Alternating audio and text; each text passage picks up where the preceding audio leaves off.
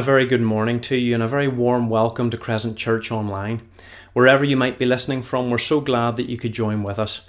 And our prayer as a church is that you'll be blessed by our service today. For anyone watching who's unfamiliar with the message of Christianity, we'd like to thank you for taking the time to listen in.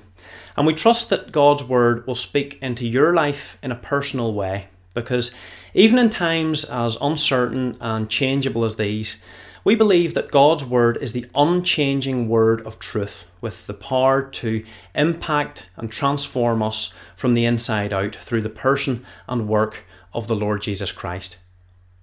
We're so grateful that even when we can't meet together physically, God has blessed us with technology that allows us to gather around His Word in this way. So let's pray that His Word will reach far and wide in these times and impact mightily on a world that's suffering and searching. As we begin, the Crescent Band have recorded Amazing Grace, My Chains Are Gone. And the chorus of this song holds out the incredible truth of what Christ has accomplished for us on the cross. My chains are gone, I've been set free. My God, my Saviour, has ransomed me. So let's join and sing Amazing Grace together.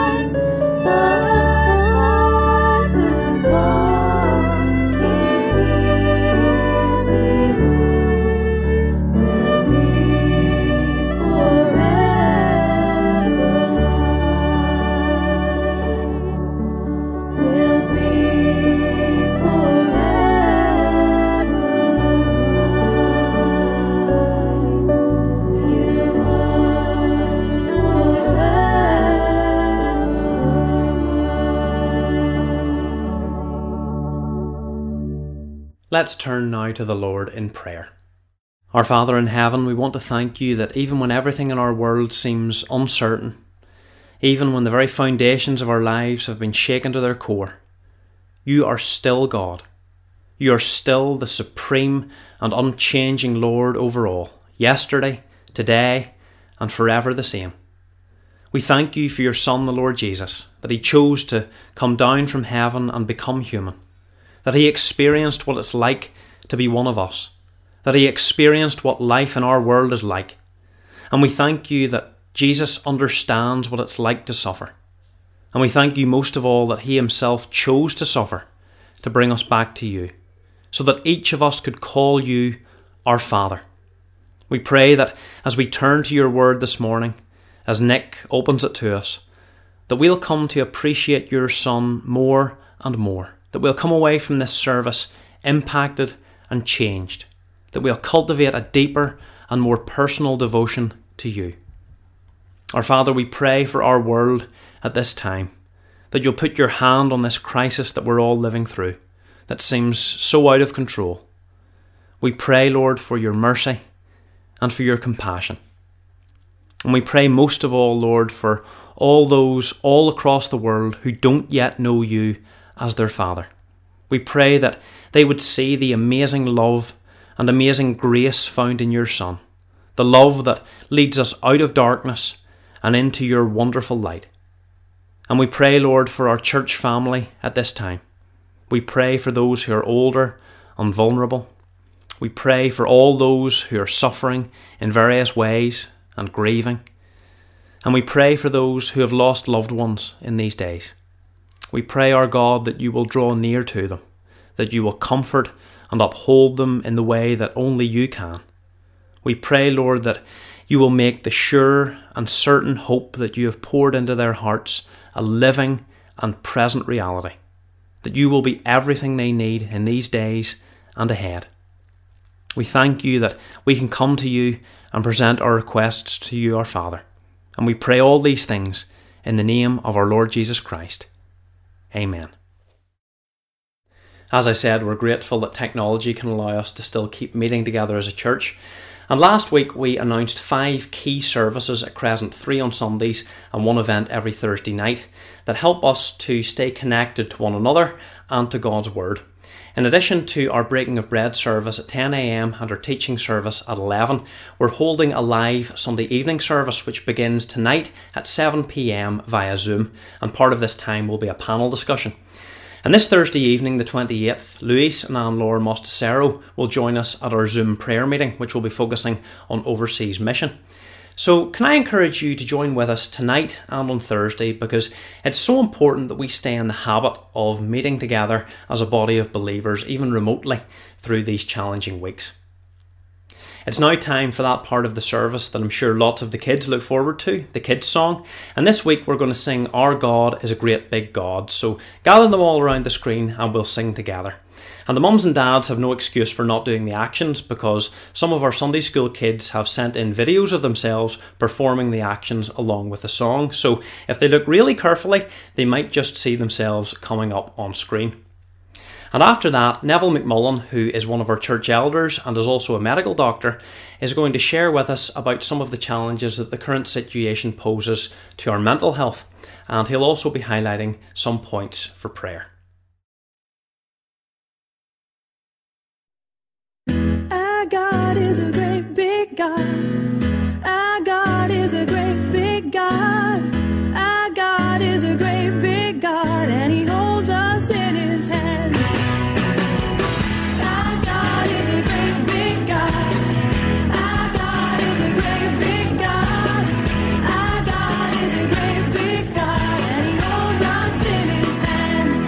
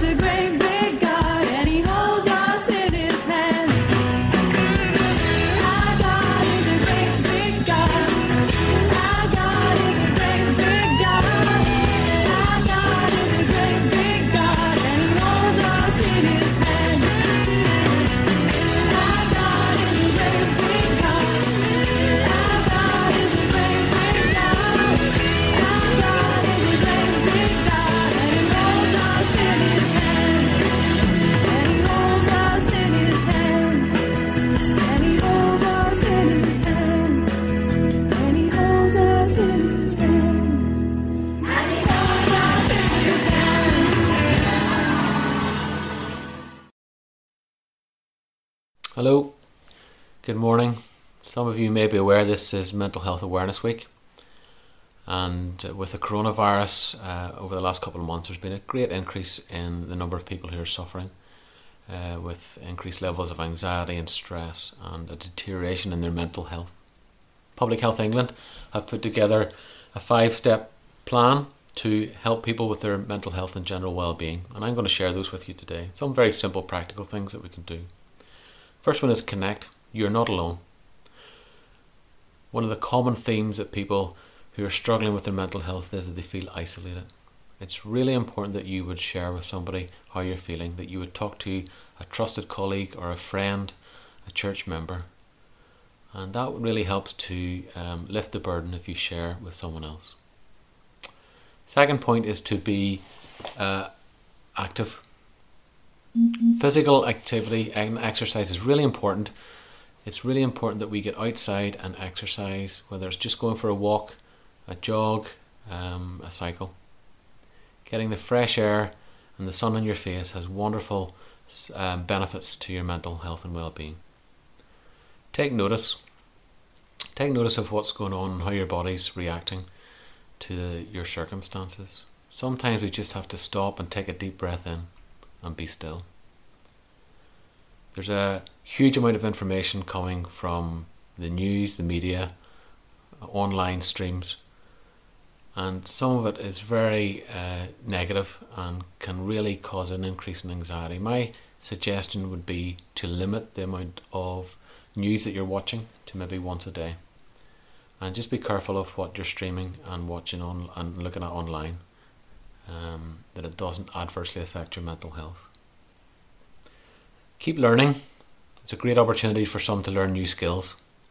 I know some have learned to ride the bike. I know others have learned to cook and to bake. It may be a chance to learn a new instrument, who knows. I know there's a number in our fellowship who have learned how to use Zoom.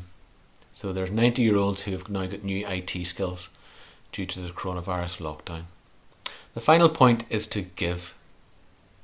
Give of your time, give of your talents. It may be something very simple like walking the dog. It may be collecting groceries for somebody and delivering them round to the house. Acts of kindness have shown to reduce stress levels, reduce blood pressure and increase well-being. Acts of kindness are really important. I'm going to take a moment now just to pray for you if you are struggling with your mental health. I want to pray for you if you're caring for somebody who's struggling with their mental health. And I'm going to share a verse or two from Isaiah 26, and it says this: "You keep him in perfect peace whose mind is stayed on you, because he trusts in you. Trust in the Lord forever, for the Lord God is an everlasting rock." Let's pray. Father, we just want to thank you for this opportunity to come before you in prayer. We thank you that you are the one constant in our lives in an ever-changing world. Father, we pray for those who are struggling with their mental health. We pray for those who are stressed and anxious, made worse by the recent coronavirus lockdown.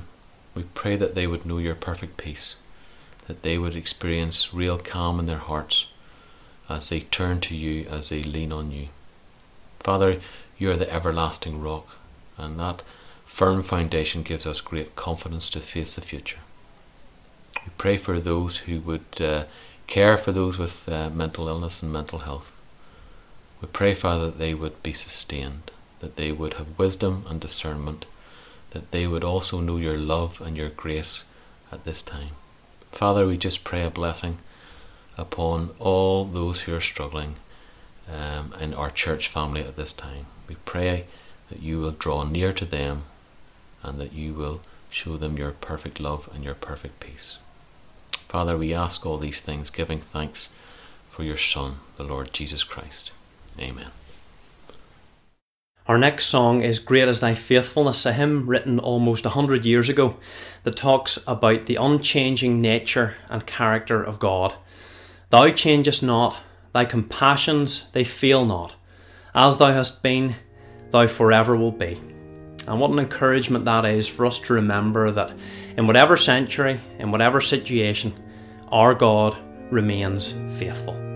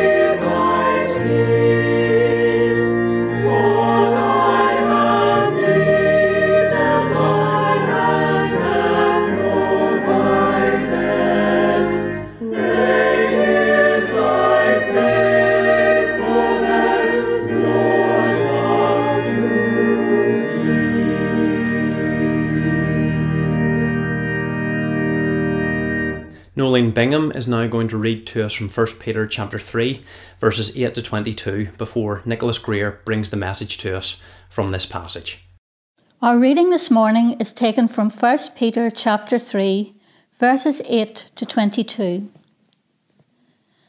Finally, all of you, live in harmony with one another.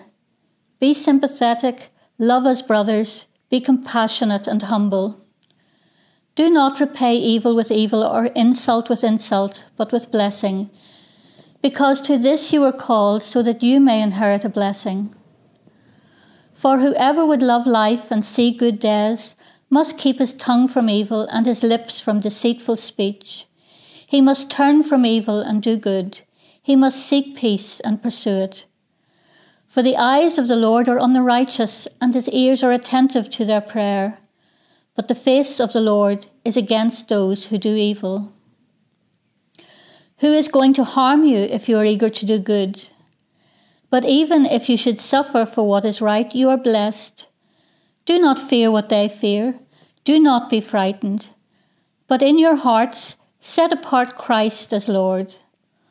Always be prepared to give an answer to everyone who asks you to give the reason for the hope that you have. But do this with gentleness and respect, keeping a clear conscience, so that those who speak maliciously against your good behaviour in Christ may be ashamed of their slander. It is better, if it is God's will, to suffer for doing good than for doing evil. For Christ died for sins once for all, the righteous for the unrighteous, to bring you to God. He was put to death in the body, but made alive by the Spirit, through whom also he went and preached to the spirits in prison, who disobeyed long ago while God waited patiently in the days of Noah while the ark was being built. It was only a few people, 8 in all, were saved through water. And this water symbolises baptism that now saves you also. Not the removal of dirt from the body, but the pledge of a good conscience towards God. It saves you by the resurrection of Jesus Christ, who has gone into heaven and is at God's right hand, with angels, authorities and powers in submission to him.